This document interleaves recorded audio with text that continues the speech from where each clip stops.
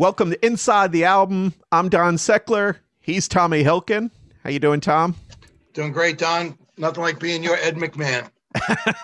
It's always good. Always good. Always good. Always good. So today we're going to do a deep dive and go inside the album, Tom Petty and the Heartbreakers, Damn the Torpedoes. Part of what we're doing, this podcast is also working with a charity called Music for Mark. So let's talk about that a little bit, Tom. Hey, thanks, Don, and I really look forward to it. You know, we use the word iconic almost every week now, but this album is just tremendous. And for me, it brings back such great memories. I have to tell you, great time in our lives, great music. But yes, our foundation, which we wrap around this, is called Music for Mark. And what it is we bring music to youth all around, especially in our local area. We bring music lessons as well as musical instruments to people who might need them. So it's much more than a podcast to us. We wrap it around our foundation, helping bring music to the world through kids. And, you know, what a great why. Why are we doing this? This is a great why for us. This is our purpose now, is to bring music to the world. And we're doing it through musicformark.com. Take a look, check it out. I think you'll like what you see.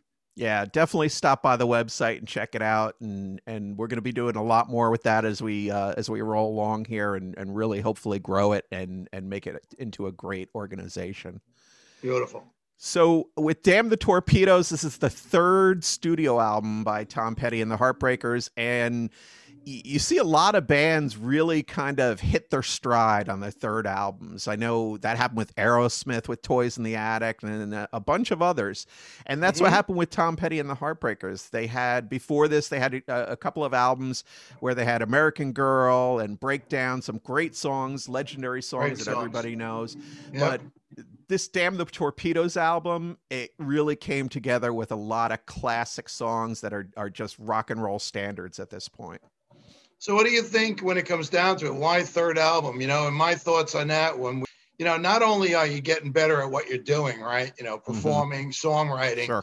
But I'm sure we're going to discuss as we go along, you start to attract different people into your life who can help you be better. And you'll notice that. Yeah, I think it's a combination of those things. I really do think the live playing really helps bands just get better. It's like anything. The more you do it, the better you get at it. Yeah. You know, you get into a zone where you really have some success, and then you start to layer on that and say, okay, this is what works for us. And it's going to be different with every band, but they start to realize this is kind of our pocket where we fit and where we're in that kind of groove. We talk about that with the songs, but I think it's also for a career for a band too. You get into that pocket where you're like, wow, we're doing great stuff over and over again. It's not the same every time, but you get in that pocket where you've had that experience of continued success, which is great. Yeah, I like what you said. You get to the point where you say, you know, this is where we are. This is who we are as a band. Yeah. Right. Where everybody finally starts to come together, which is a pretty cool way of looking at it. And the more you play together, you get to learn each other. Yeah, this is how it grows. I love it. Right. So the Heartbreakers, we'll run down the members of the band. Obviously, it's Tom Petty as the front man and the kind of the lead songwriter. Also in the band is guitarist Mike Campbell, who had played with Petty previously in his previous band, keyboardist Belmont Tench, drummer Stan Lynch, and also bassist Ron Blair. So, you know, these guys all contribute in different ways. And, we've got some interesting stories, especially about Stan Lynch, who I think is really underrated as a really good drummer. But we'll talk about him in a little bit. The album came out in October of 1979. So again, we're back in the late 70s. Kind of landscape for that year at the time. Billy Joel 52nd Street was a huge album at the time. You know, rock and roll, but kind of more middle of the road, not as kind of grungy and dirty as Tom Petty is. A little swampy. He's a Southern boy, and, they got a little bit of that swagger to them. You also had Breakfast in America from Supertramp, a huge album at that time. I remember back then you couldn't turn on the radio without hearing Supertramp. Huge. Again, a little bit more of a middle of the road, right? Band. Yep. Yeah. You know, as far as rock and roll goes, like Billy Joel, Supertramp, more poppy than, Right. I don't, to all my Billy Joel fans out there, I'm sorry I used the word poppy, but we'll go with No, that. but I think that's an accurate description. Yeah. There was also the first Van Halen album, which was heavy and loud, so a little bit different. People could almost call it metal. I wouldn't really put Van Halen in metal personally, but Right.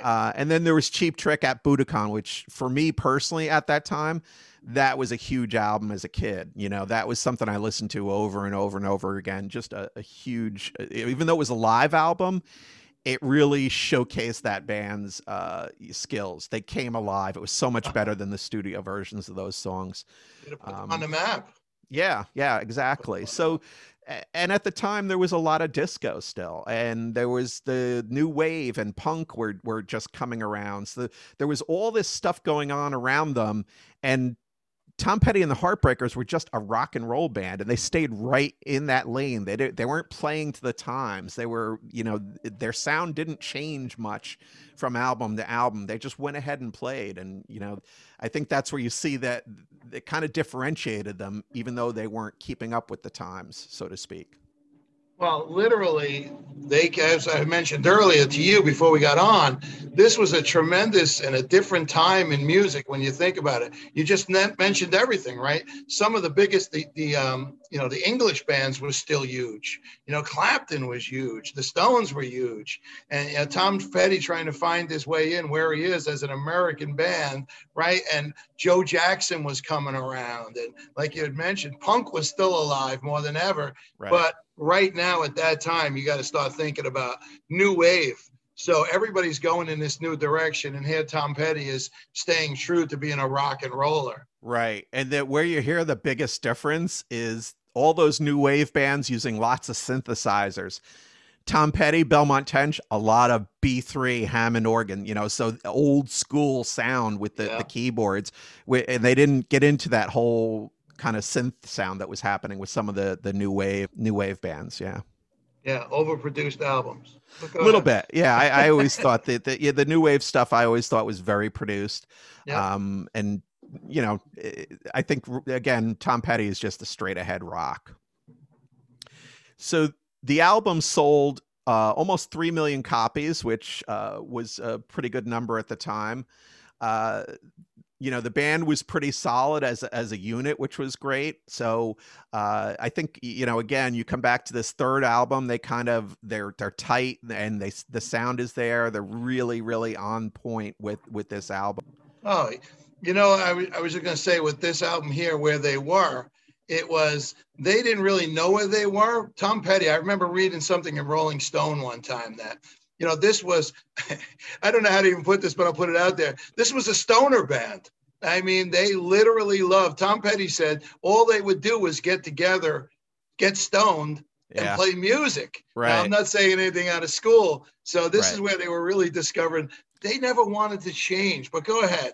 Right. Yeah, I agree with you. I mean, and it was just kind of, it was just straight ahead rock and roll, and stoner was part of that at this time. So, they got some really good reviews on this. People were saying that this was like the height of their songwriting. I don't think that was actually, I mean, you can't foresee the future because the album Wildflowers in 1994, I think that's the peak of Tom Petty and the Heartbreakers. But still this was a very well received album by the press at the time. It was big. The pain that went into this album. And I have to tell you, you can see it in some of the songs. Tom Petty was pissed off when he made this album. There is a lot of anger in it. Yeah. And you definitely will see that in some of the songs. The interesting thing, and this, this album again was hugely popular at the time, but it only got to number 2 on the Billboard chart, stayed there for 7 weeks, and was kept out of the top spot by Pink Floyd's The Wall, which just really dominated 1979, 1980. You hit a wall. You hit a wall, right? So, and the wall is a double album with hit after hit after hit. Well, high hit, but great rock songs. So it was really hard. I remember there was a kid in my high school, and he literally would walk around carrying his copy of The Wall in the hallways. So The cool kids, come on. yeah, it was something that was Look, very man. strong competition for them. Completely different type of music. Oh, But the interesting thing is Tom Petty said, "Hey, I love Pink Floyd, but I hated them that year." oh yeah, I love that. Yeah. So they kept him off the top of the charts. Yeah. But it did go to number one in New Zealand. So the Kiwis know their shit. Yeah, they probably had enough of Pink Floyd. Exactly. The Kiwis. So a lot of great songs on this album. Classic rock and roll. Don't Do Me Like That. Refugee, Here Comes My Girl, Even the Losers. And again, we talked about last week, we talked about the Rolling Stones album where it was almost a greatest hits album. And this, again, you've got, again, 5 songs that are really strong songs and top of their catalog. So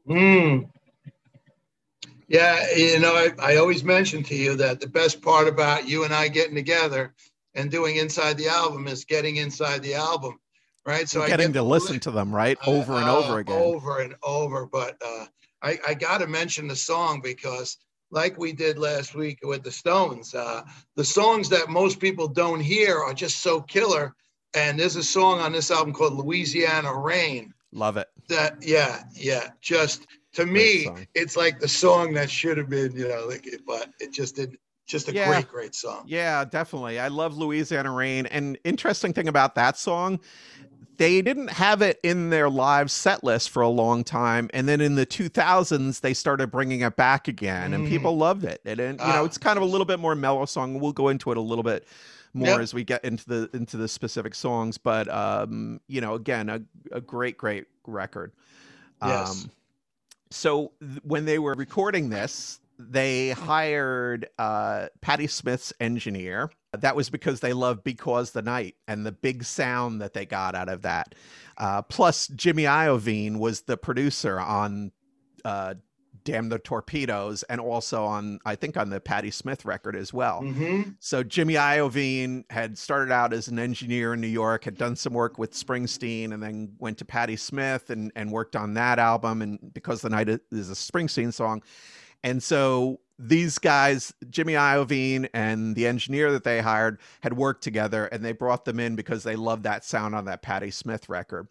And, Patti Smith is a lot different than Tom Petty and the Heartbreakers, but they realized that was the kind of sound they wanted to get big and be really kind of, not in your face, but, around you kind of is how I would describe it.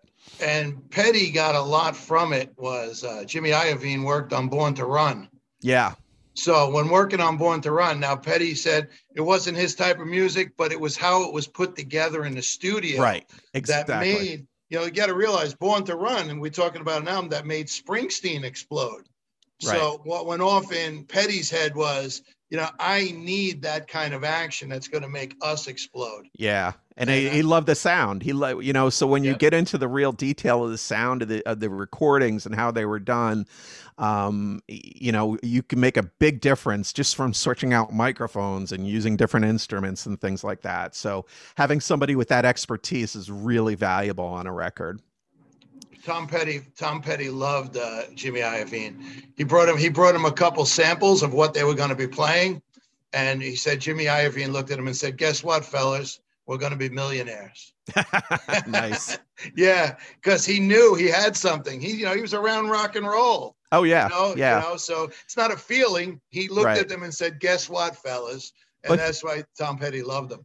Yeah. And the thing was, so Iovine really was kind of just starting out at this point. I mean, he wasn't like what he is now. But so when you hear that from this guy who's, he's got some experience, but not a ton, you wonder, does Tom Petty really buy into that? I think he did. Yeah, he did. Yeah, he did. So the other interesting fact about this album was, Tom Petty is always, his whole career, battled record companies. And so they had a deal with one company. It got bought out by MCA. Yeah. He didn't like that because he didn't have anything to do with it. So he, fought against them and ended up just declaring bankruptcy to get out of the record deal. It's a great story. Yep. His attitude with the record companies was they're going to play dirty. I'm going to play dirty. You know, Tom Petty for a 120-pound guy, a skinny guy, he was pretty ballsy, and didn't take shit from anybody really. Yeah. The phrase he said that he noticed about people in rock and roll, Tom Petty, and why they didn't want to be. And I kind of like it when I read the story about him and all the things I learned about Tom Petty. He literally didn't want to be bought and sold by a record company, because you look through the years, not only did the record company, they owned you, they owned your music, they owned everything. Yeah. So he was like, he was one of the first guys to step up and say something has to happen here. Right. And he took everything, like you said, he went as far as bankruptcy. Oh, yeah. Say, like, I got nothing for you. And it didn't stop there. Even on, I think it was Hard Promises, he threatened to change the name of the album to, I forget what the price was at the time. It was like $9.99, and they wanted to increase it to $12. Yeah. And he was going to name the album, I think it was $9.99 or whatever that price was. I don't know the exact number. But he was basically saying, screw you. You're not going to, screw over my fans just so you can make more money. I'm in control here. This is my thing. So It's good to see somebody who stands up for that, because it can be scary when you're a musician. You feel like, oh, I'm lucky I got a record contract. They're giving me a chance to be a rock star. But in reality, they're nothing without your talent. So, yeah, that's the whole thing, and I'm glad he did what he did. They said during the sessions that they would start to record him, and then they started to think that they felt uncomfortable that he actually had somebody hide the recordings, which was literally take them and hide them. Hide the papers. That's how bad they felt recording for this company. Think about that. You're looking over your shoulder saying, where's my career? This is my band, for God's sakes. Right. So he started to hide everything from the company, which is pretty interesting way to look. Crazy. So the album also was, it was also on Rolling Stone magazine's list of the 500 greatest albums. It was released in 2003. So that's pretty impressive. And like we said before, there were some already popular songs. They had Breakdown and American Girl from their first album, and then I Need to Know, which is another huge hit that was on the second album. Yeah. So they really came into this recording with a lot of momentum. Yeah. When I grew up, listen to me, when the old guy here, it was, FM radio was huge. WNEW in New York, was huge. Right. And the whole breakthrough was to getting a song played. If you got Scott Muni back in the day to play a song for you, it was huge. So FM radio was huge. So these songs were strictly, and I mean that, they were built for FM radio. They really were. They knew what they were doing to get them on FM radio. Yeah, definitely. And, even though you could say, okay, well, it's kind of not a system, but I don't know. It's not like a template. Like it wasn't like just fill in the blanks. Even though it was radio friendly, it was just great music. So it wasn't like, they were like just painting by numbers, but it just fit with what was going on and what people were into at the time. There was no other place to go. I mean, when you think you had to get on FM radio. So that's the difference between what we're talking about now and where you can release your music any way you want, one song at a time. Yeah. Right. So these guys had to release albums. Yeah, exactly. It wasn't right. Nowadays, everything's loosey goosey. Songs come out, EPs, all that stuff. It was just always albums back then. Had to. So kind of back to Jimmy Iovine. So there was a little bit of stress between Iovine and Stan Lynch, because Iovine was trying to get this sound that he had in his head for the drums.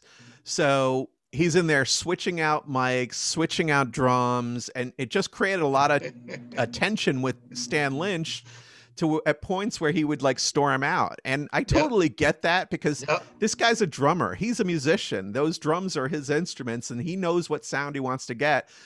But there's the producer going in and changing his stuff. It's like saying, no, don't play that guitar, play this one over here. But I like this one. He's like, well, no, you're going to play this drum, so that was part of the issue with Stan Lynch. I think he had a bit of a short fuse, I'm sure. And he's had some tension over the years with Tom Petty, but this really amplified that. So that made it a little bit challenging in the studio. I heard somebody define them as an ornery band. Yeah, and they always well, it's that swag. They always had that swagger, that southern. Hey, we don't care what you think. This is what we're gonna Yep. do. Here's what we're playing. Take it or leave it. Yeah, Yeah. exactly. Yeah.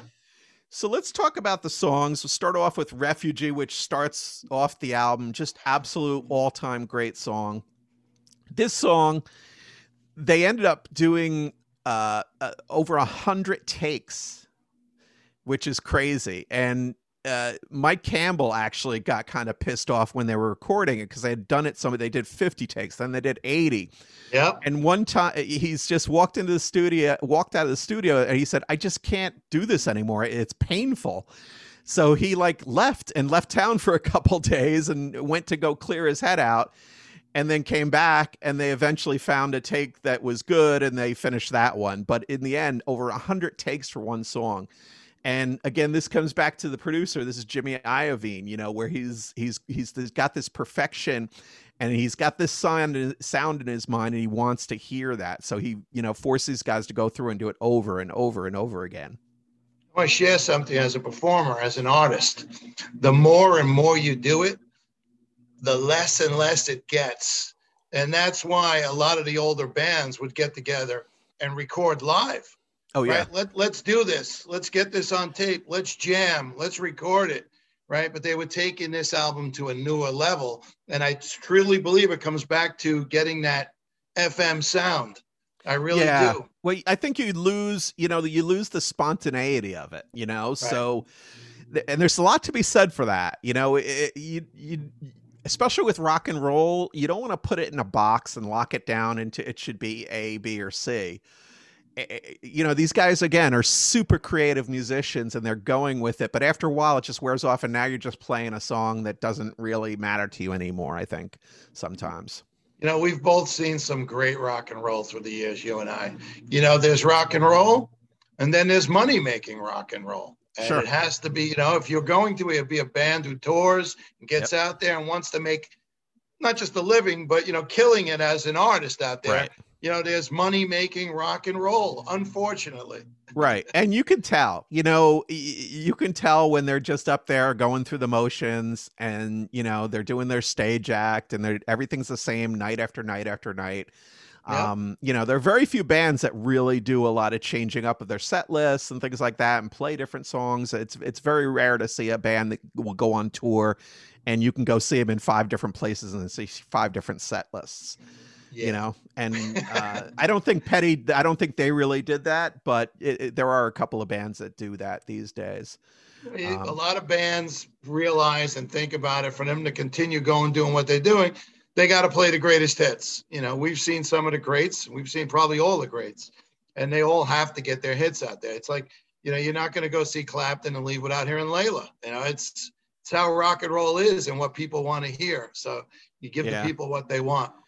All right. So here, I'm going to give you, this is a crazy connection. Okay. So there's a connection to Refugee that is Mick Taylor from the Stones.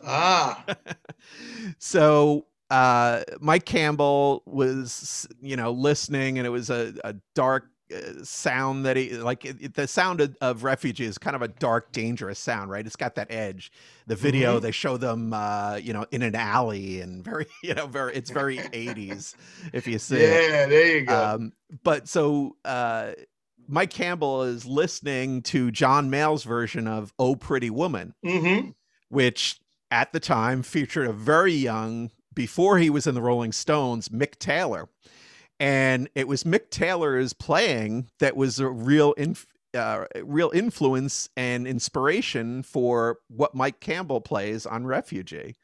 So, sometimes you get these connections, and they just happen from either listening or experiencing another player. And you're like, wow, that's interesting. And then, that becomes this song. You mentioned Mike Campbell, and so we'll just throw it out here. When you make a list of guitar players, right, never comes to mind. Amazing. No, he's a great player, but he's not, he's not an Eddie Van Halen or a Clapton or a Hendrix. Yeah, but he's an amazing musician. And those guys, the guys in the Heartbreakers have continued to play with other bands and other people and support them since Tom Petty died. So they're still active out there. The interesting thing is, though, that Campbell, when he came in with the demos for Refugee, he played it for Tom Petty, and Tom Petty wrote the lyrics in 10 minutes. Yeah. So it was, again, one of those songs that just came together quickly, flowed out of them. It was meant to be, and, it happened. Kind of one. I'm just thinking, is it their signature song?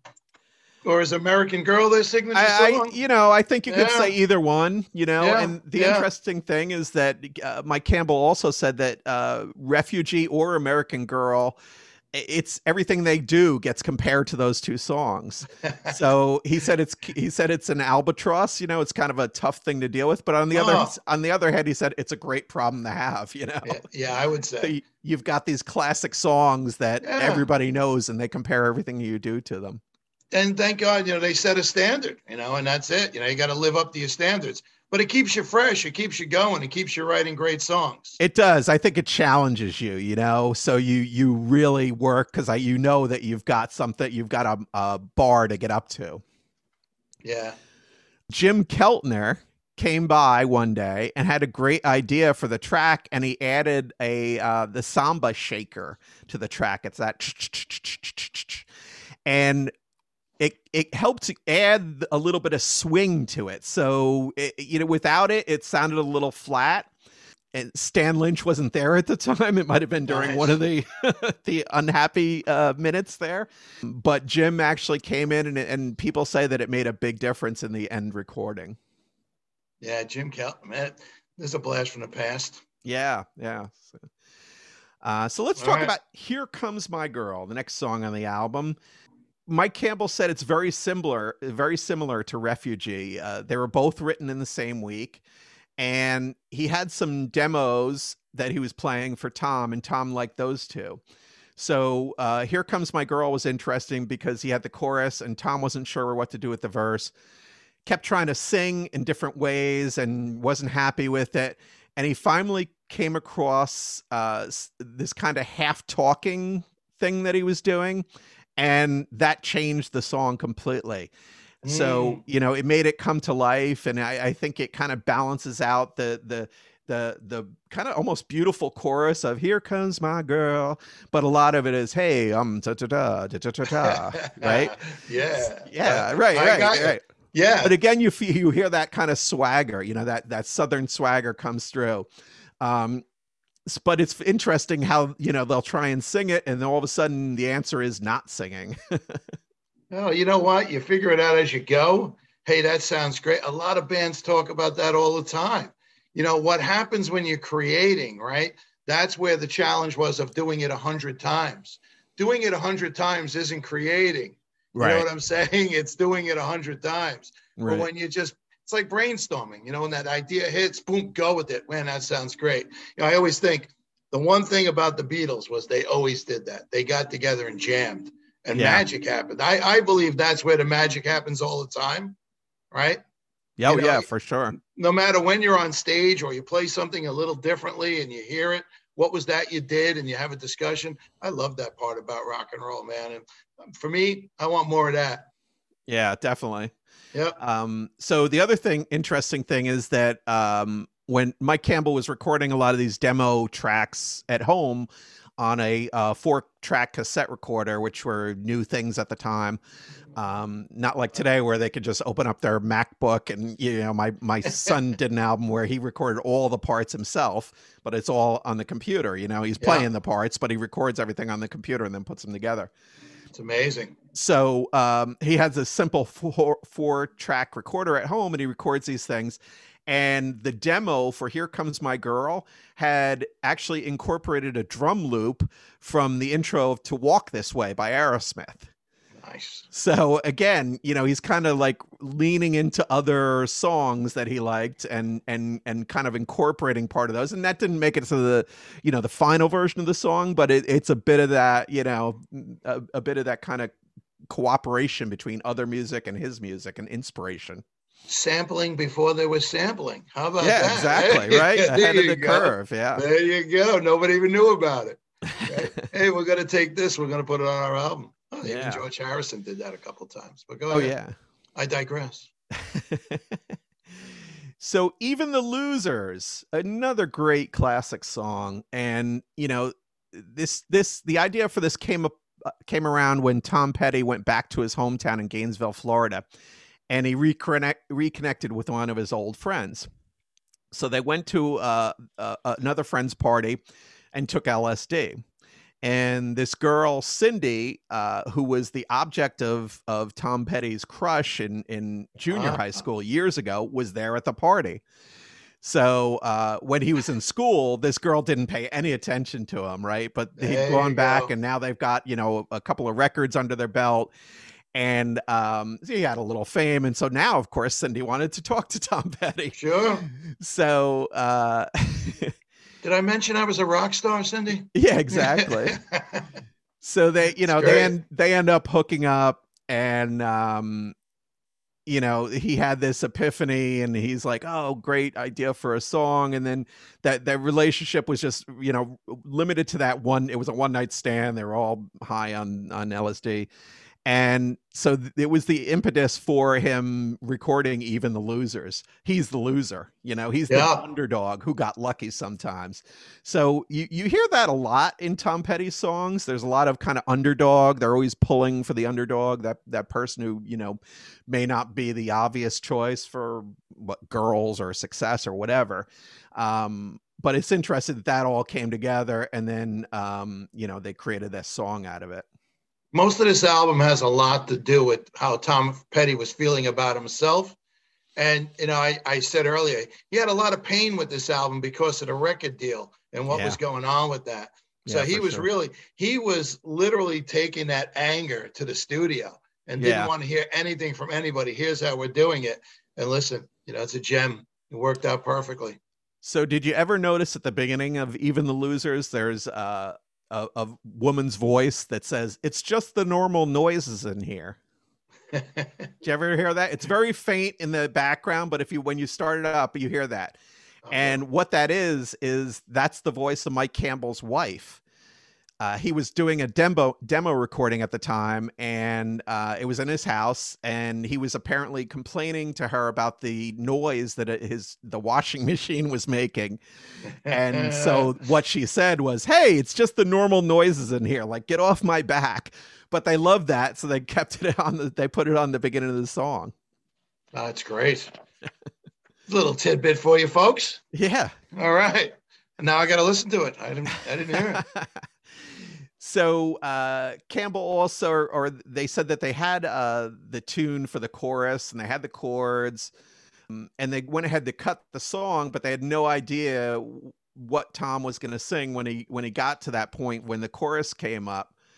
So he had the tune for it, but they didn't actually have the words, and he just, like divine intervention, Tom said, it just came out. Even the losers get lucky sometimes. So it wasn't even even after all that, the thing with Cindy and the hookup and everything, it wasn't that clear as to what that song was going to be until he actually started playing it, and they started recording it. So sometimes those things just flow and come out of them. And that's awesome to hear when it's such a great, happy surprise. And you think about it, right? It's just an idea. It comes to play. What do you think about this? And that, again, bringing it back to Tom Petty and the Heartbreakers, the one thing for sure is all the controversy they had recording this album was somebody was trying to put them and bring them together and keep them together, playing different parts. And they looked up and just said, no, here's how we do it. We play together. We play together as a band. Right. So a lot of this was going on when they were recording. Yeah. And, you can really, I love when bands do record live and play and record together, because it's such a better feel, I think. Absolutely.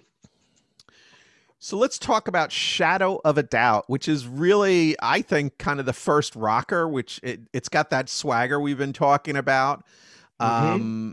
And it really picks up the pace, and it gives you that full throttle rock sound. Because Refugee is kind of mid-tempo. Here Comes My Girl is a little laid back. Even the Losers isn't really kind of boom, boom, boom, boom. It's very bum, bum, bum, and Shadow of a Doubt comes out and just bam, smacks you in the face. And it's one of those songs that over the years they become like their swagger song on stage, where they really plow through it, and really it's a real rocker. Yeah, get the crowd turned on, and everybody's got to have one, and this Oh is it. yeah. Yeah, Oh for yeah. sure. How about Century City? So this song was inspired by the legal battle, which we've been talking about with MCA.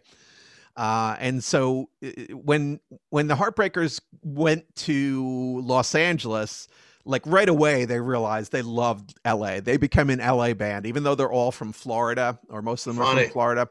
So you think, okay, these are kind of, I wouldn't say hillbillies, but they were pretty, Southern boys, So to go and embrace Los Angeles like that, I think is a big change. But Century City is the place in Los Angeles where it's a lot of sleek law offices and big buildings. And so it's like an acre of skyscrapers, really. And it's very modern, or was very modern looking at the time. And again, it's all these lawyer offices. And Tom Petty said, they take you up in these big glass conference rooms, and he just hated being there. So, again, another song with that swagger about something they really are not happy with. Yeah, their uncomfortability, it really showed a lot in what they did and how they did things throughout their whole career. When you think about it, Tom Petty has always stayed Tom Petty. No matter where you put him, no matter where you go, there you are. He was that kind of a guy. You had the Eagles out there in Los Angeles, a lot of California bands back then, Right. And they just literally, like you said, they stuck out, which wasn't the worst of things, but they also didn't fit in, which is. But it actually, and again, it comes back to that underdog fighting against the system kind of thing, so it really, again, gives them that swagger and that drive to those songs that really kind of rock out, like Century City. Yeah. I was going to ask you, when it comes to Tom Petty, and we were discussing this, do you think of Tom Petty when you think of like this album we're covering, tremendous, iconic album? But I said to you, did Tom Petty make it to the point, Tom Petty and the Heartbreakers, as an iconic band, right? We're covering the album, but I wanted to share that with you and throw that around a little bit. Yeah, for me personally, they are. I just love them. I mean, this is a band that had hit records in the 70s, 80s, 90s, and even 2000s. The albums they released were still great albums. They weren't, things have changed now, so you don't get as many radio hits for rock music, but the songwriting was still as good as it ever was. So for me, they are. But are they the Rolling Stones, the Beatles, Led Zeppelin, those types of bands? No. Right. But I think they're on the level right below that. But it's kind of tough to rank bands. I've never been a huge fan of that. There's a show, because you just made me smile, because I'm thinking, imagine the level, right? The second tier, and how would you fit in there? But you know how many great bands are in there. You could just start right off. T-Rex. It's right. I mean, there's so many bands that were so great that don't have the volume of, T-Rex has a bunch of popular pop songs or rock pop songs, but they're not, they're not the Beatles or something like that. No. But again, that's where, like, with these awards and like the Grammys and all those things, Rock and Roll Hall of Fame, I'm not super into those things, because I don't think it's a competition. It's like, if you love Tom Petty, that's great. Enjoy him. He doesn't have to be the best band of all time or the greatest of all time. I think there's a lot of value in just, enjoying the music, The whole thing is, if they're enjoying the music and we're enjoying the music, it's a home run. Right. And I mean that literally. If what they're doing is giving them the spirit that they need and delivering it, and it shows. But you know what? We're going to leave the Rock and Roll Hall of Fame right here with this.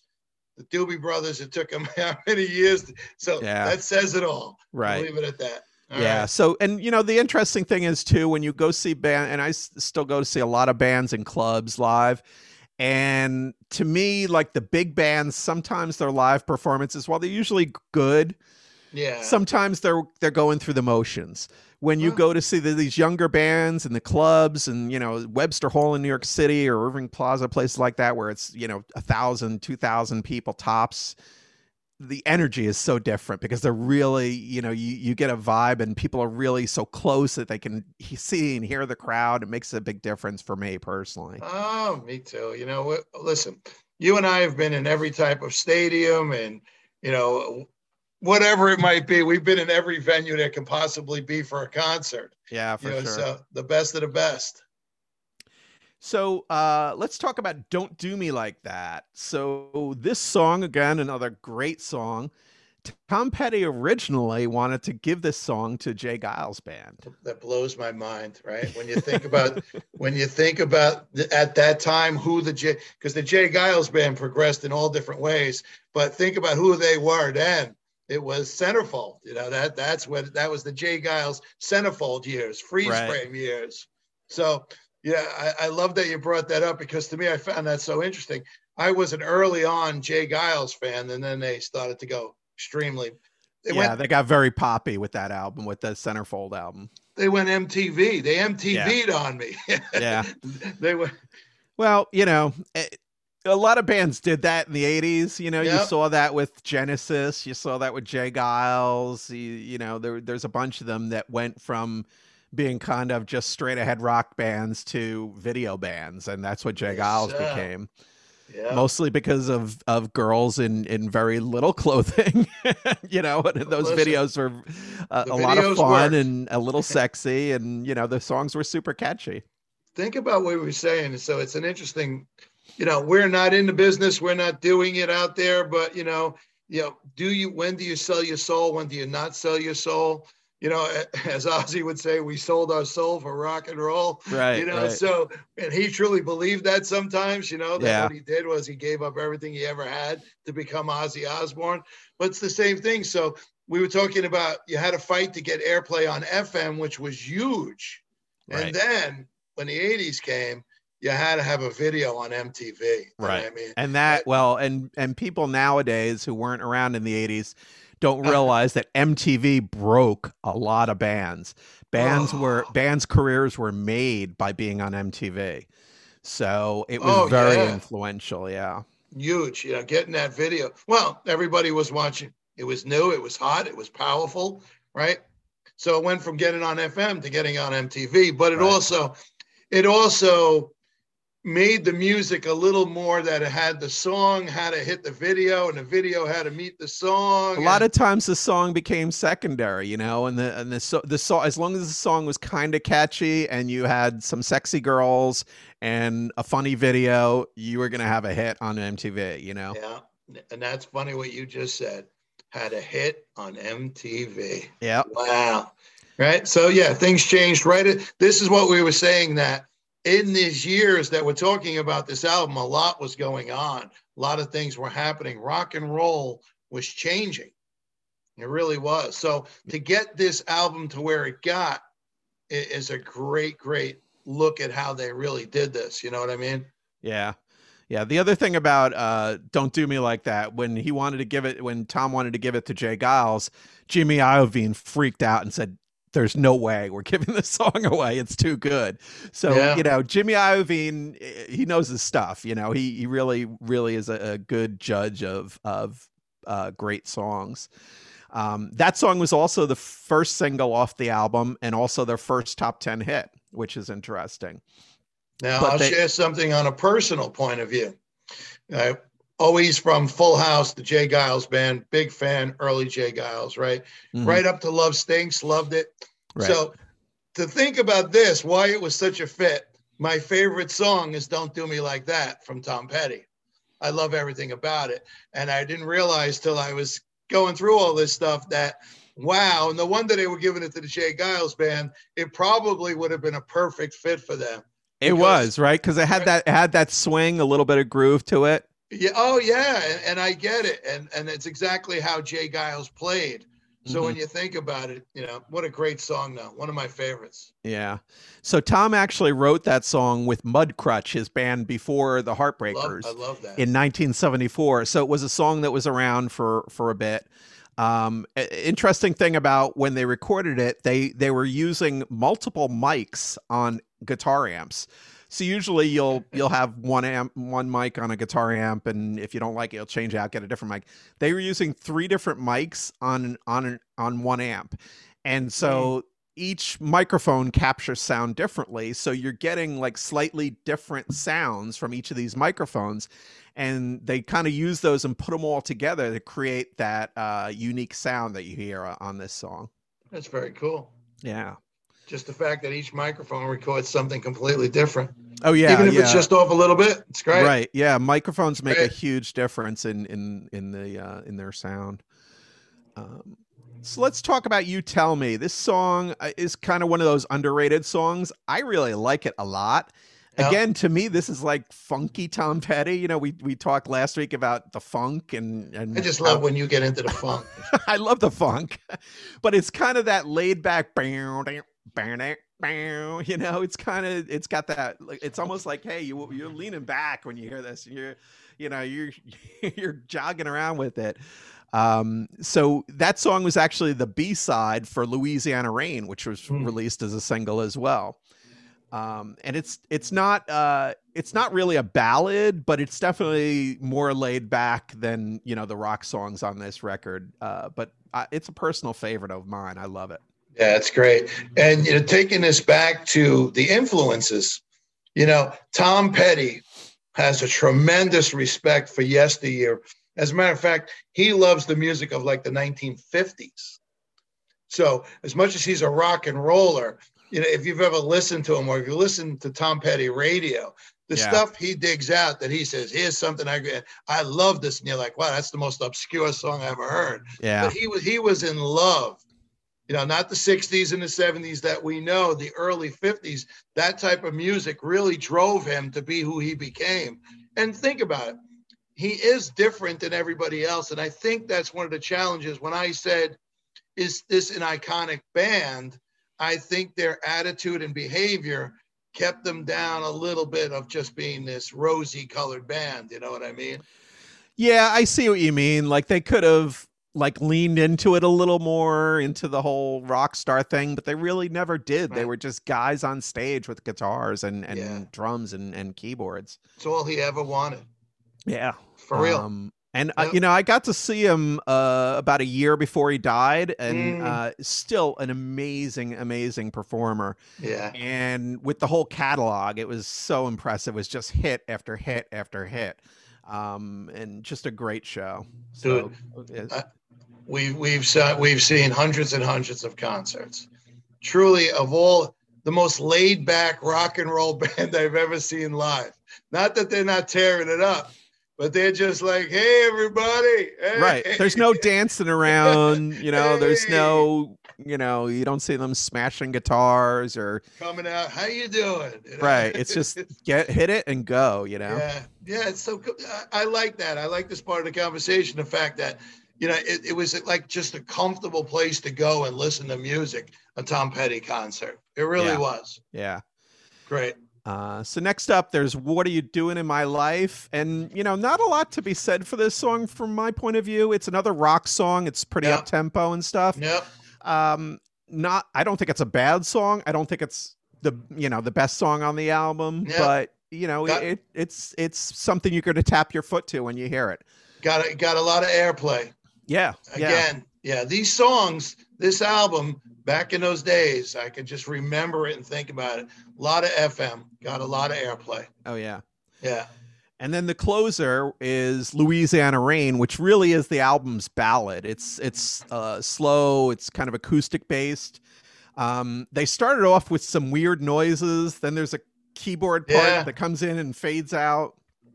And then the song really starts about 1 minute in when the acoustic guitar comes in, and it's a gorgeous song. And like I said before, they kind of, with the band, I guess it kind of fell out of favor for a while. They weren't playing it live, but then they started it again in the 2000s. People loved it, and they brought it back into their set. It's the gem on the album. It is. It's really the hit. It's kind of the hidden gem, right? Yeah, to me, because like I said, we get to listen to this over and over, and I couldn't get enough of that. I really could. Great, and I'm a slide song. Guitar guy, and Tom Petty broke out the slide on that.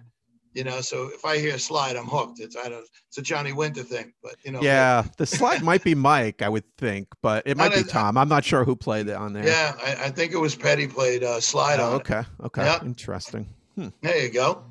So overall, this is, for me, Tom Petty is a all-time favorite band. I love this album. I give it A+ for sure. And it's something that I've enjoyed since the 70s. Yeah, just to, from start to finish, put it on, listen to it.